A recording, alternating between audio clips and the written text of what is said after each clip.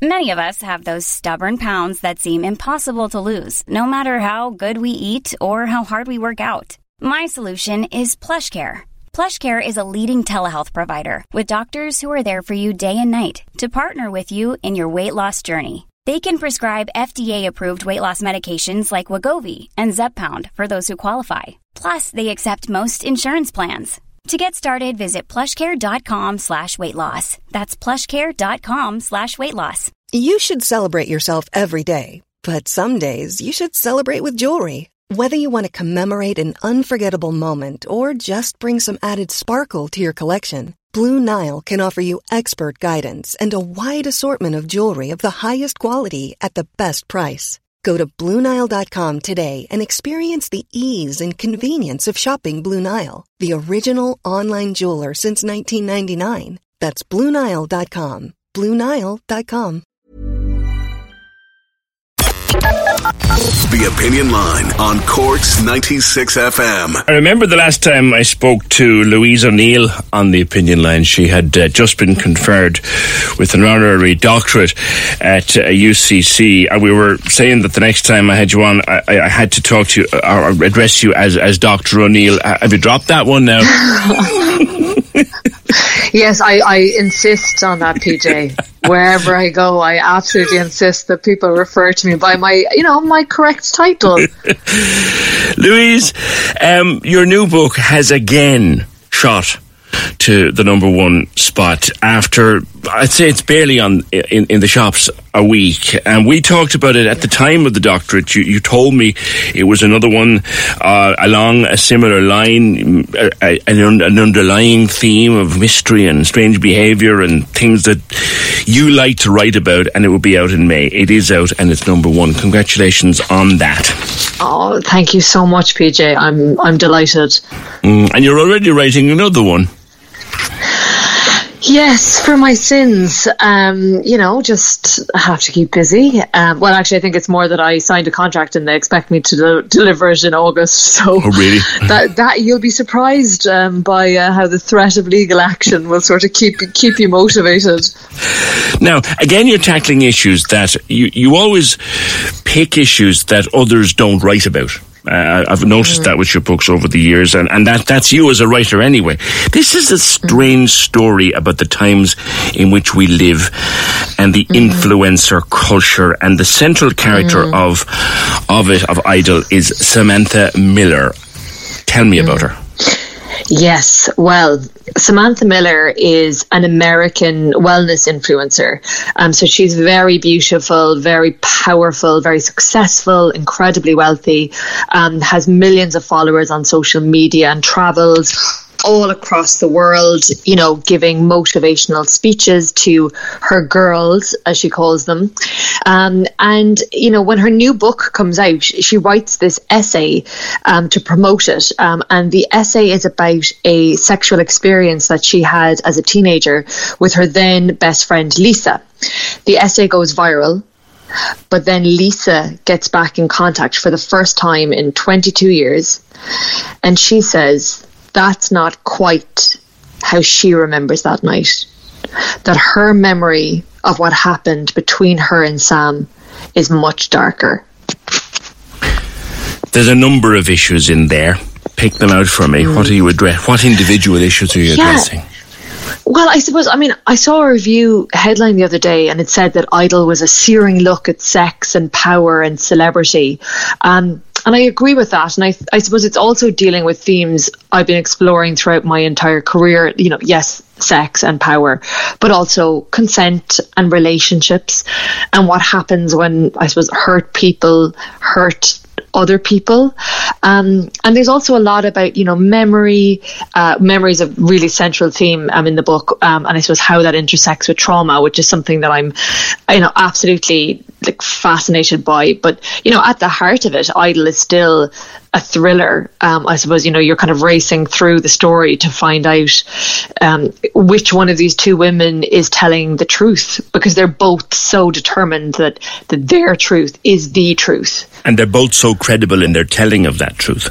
Yes, and I suppose, credible and fallible in equal ways. And I think actually that's very, with in Idol, as I said, Samantha is this incredibly, wealthy influencer, and Lisa, is a stay-at-home mother, still lives in their hometown.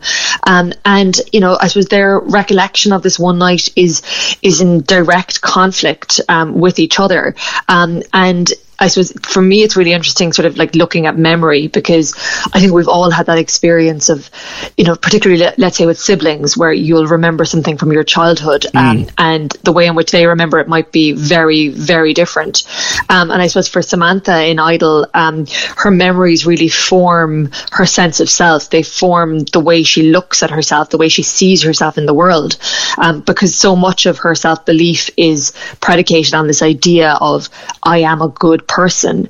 And I think when Lisa comes along and threatens to undermine her memories and therefore undermine her sense of self, Sam feels very threatened by that, and will do, she goes to increasingly desperate lengths, I think, to protect her memories and to protect her sense of self.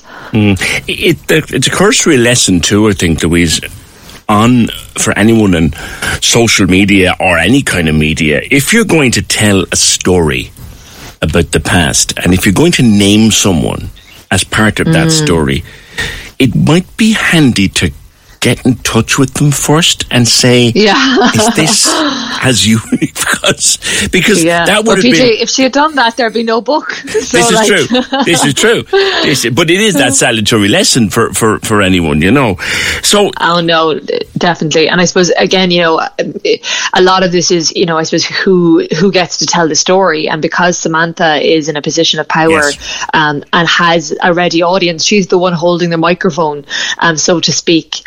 So I suppose it makes it that much more difficult for Lisa even to sort of wrestle that story from her. And she comes back to her hometown then to try to seek out Lisa and settle it, smooth the waters, patch it up. And that's where it starts to get really complicated.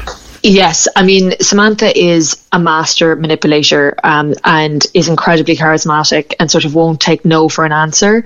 And I think it's really interesting, I suppose, when she does go home to her hometown to reconcile with Lisa, and both of these women see themselves as the victim of the other one's behaviour. They think that the other person has hurt them in an irrevocable way.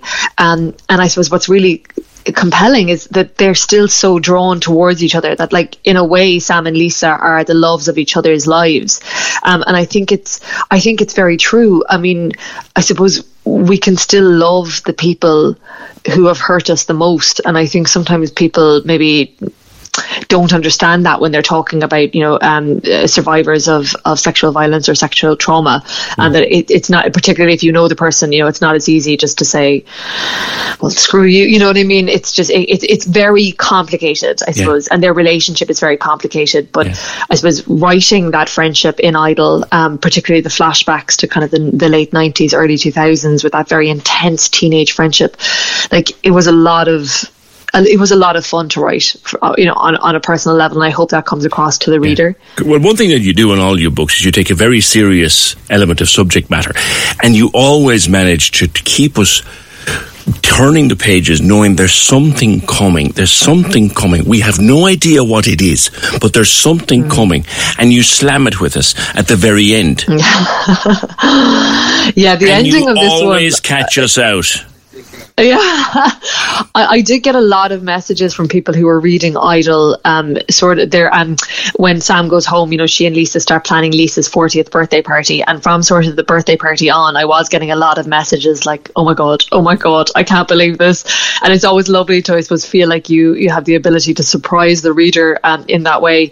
But I think, PJ, like, to be honest, I am a storyteller, so. You can, of course, I suppose, touch on serious topics and topics that need need to be talked about, whether, that is consent, or whether it's, false rape allegations, or, whatever, and trauma and memory. But I think as a writer, as a storyteller, for me, the most important thing is still the plot, is still keeping the pace really tight, is making sure that, the reader is sort of racing to find out what happened, because, no one wants to read read a sort of boring diatribe on social issues. I think that the story has to be compelling. That's the most important thing. Do you prefer being Louise through fiction or non-fiction, through fiction or columns? Which do you prefer being Louise through? Oh, that's a very good question. I think I prefer fiction. I think I can be more honest in the fiction in a way, because I suppose it's not me, you know, like there's sometimes it feels like I'm sort of living out like an alter ego's ideas, or, you know, or fantasies or whatever, through some of these other characters, and I also think, you know, my column is quite short. I mean, I have maybe 800 words to kind of play around with, whereas I do love, I suppose, the scope of a novel to expand on these ideas. And, you know, with Idle, I wrote most of it during lockdown, and I think because I was so engrossed in it, and because I felt really creatively inspired when I was writing Idle, and I think that just, I don't know, I suppose maybe I was one of the few people during lockdown who was waking up feeling very excited to get to her desk, because I just wanted to write this story and write about Sam and Lisa and their relationship and all of these very complicated, nuanced subject, you know, issues. And I think, you know, I suppose, so I would say probably fiction. That's a great question, though. I don't think anyone's asked me that before. Someone else asked you, do you think it would be nice to be an influencer, having written about one? No, I don't know. Honestly, I think it looks like a really hard job. You know, I mean, I even was really thinking about that when I was writing Idle with, you know, with Sam. Like, you know, she has found a way to monetize the most traumatic things that have ever happened to her, like her childhood and her assault, and she sort of mines her own life for content. And I think that when you do that, and when you're letting people in the way that Sam does, and the way I think other influencers have to in order to make a living, I think it's very hard then to sort of put up boundaries and say, no, that's enough. And in Idle, when the allegations of abuse are leaked, you know, Sam's girls turn on her very quickly. And I think that, you know, the way in which she copes with that, and her life unraveling at a very rapid pace, is quite unnerving, I think, but hopefully entertaining for the reader. the way a very real look, I think, at the way an influencer's entire kingdom, for want of a better word, can crash around their ears in a day. Yeah, no, absolutely. And I think as well, PJ, like when we're talking about these things, I think it's really important to note that, you know, for most influencers, I think, you know, particularly if they're sort of in fashion or in beauty, or, you know, like that's pretty innocuous. But I suppose when you're in the wellness space, which Sam is in Idle, like I do think there has to be stricter regulations around what you can and can't say, you know, particularly if you're making health claims about, you know, you're talking to people who are very vulnerable and who might be dealing with very serious illnesses. And I did think it was quite funny in Idle. There's this section where she talks about how she got in trouble during the pandemic because she was selling, you know, like kind of bloodstone pendants to ward off infection, and you know, like special vitamins and or vitamins, as they would say in America. That part was quite, like, I found a lot of it, like, I mean, quite amusing to write. You know, particularly when you're kind of almost leaning into that kind of satirical element of a lot of the nonsense, I suppose, that can surround. Even though I must say I do love a lot of new age kind of thought, but some of it can be a little bit outlandish. And she's not as sweet as she's painted either, and that breaks through. And you think, she's she's not as lovely as I thought she was. And you know, there's But in fairness, PJ, are any of us as lovely as maybe, you know, like none of us are perfect, you know? You have written this based in America, but I somehow think that you've written it based in America because you'd like it to be pulled up for television. It's got. I don't know. That's very cynical, PJ. But you wouldn't turn it down, Louise. Oh no, I wouldn't. I mean, Reese Witherspoon would make an amazing Samantha Miller, and I know that people have suggested, yeah. But to be honest, the reason why I set it in America was because there's a real earnestness to Sam, and like she takes herself very seriously. She takes her wellness empire, Shakti, very seriously, and I don't know if that would really work in an Irish context. I just think we're not. I don't know. There's something about the American dream, I think, that ties very well in with that. But I just didn't think would buy it as an American show, but maybe not based in Ireland. Louise, listen, always great to talk to you. Good luck with it. You continue to deliver super fiction, and it's always great to chat with you. Thank you so much, PJ. And you'll be at the West Cork Literary Festival in the summertime as well. So that's on July 10th. Louise O'Neill, her new book called Idol. Cork's 96 FM. Hey, it's Paige DeSorbo from Giggly Squad. High quality fashion without the price tag. Say hello to Quince. I'm snagging high-end essentials like cozy cashmere sweaters, sleek leather jackets, fine jewelry, and so much more. With Quince being 50 to 80% less than similar brands.